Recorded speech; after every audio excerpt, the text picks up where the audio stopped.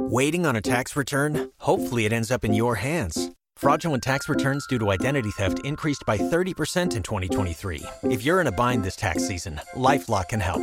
Our U.S.-based restoration specialists are experts dedicated to helping solve your identity theft issues. And all LifeLock plans are backed by the $1 Million Protection Package. So we'll reimburse you up to the limits of your plan if you lose money due to identity theft. Help protect your information this tax season with LifeLock. Save up to 25% your first year at LifeLock.com/aware. Well, a pretty changeable weather pattern continuing as we go through this week. We'll start out a little bit cooler today. We go quite mild for a couple of days, and then pretty chilly to end the work week. So here's how it plays out and shakes out as we go through the next several days. Today, a little cool front moving through this morning. Not much weather associated with it, so to speak, but we will have a wind shift to out of the northeast, off the cool Atlantic, where water temperatures are in the low to mid-60s. So that means a cooler day today.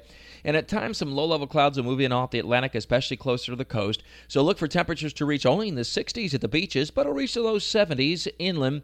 And then a cool night tonight will drop into the 40s. Good-looking day for tomorrow. We'll see mild temperatures for you Tuesday. Nice Valentine's Day. Looking at temperatures that will reach the low to mid-70s inland and near 70 degrees at the beaches, a partly sunny sky, and that's ahead of the next storm system that will roll across the area Wednesday and Wednesday night. I mentioned this in the Burrish blog last week. Just go to WOKV.com or ActionNewsJax.com. We have a pretty active subtropical jet, or in other words, storm systems moving along lower latitudes here over the next, the last couple of weeks and over the next couple of weeks the way it looks. And that means the storm systems are fairly vigorous when they get to Jacksonville and northeastern Florida.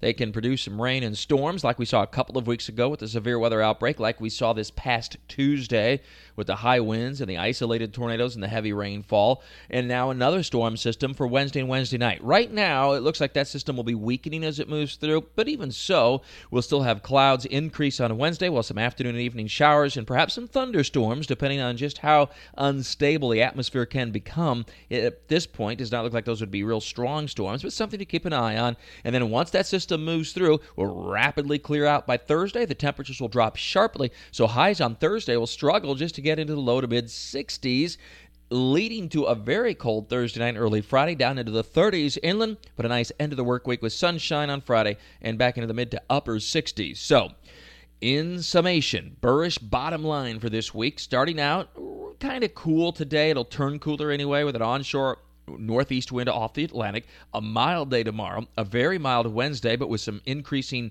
chances for rain as we get into the afternoon and evening. That's your umbrella day for this week. Then sharply cooler for Thursday into Friday, but back into the sunshine.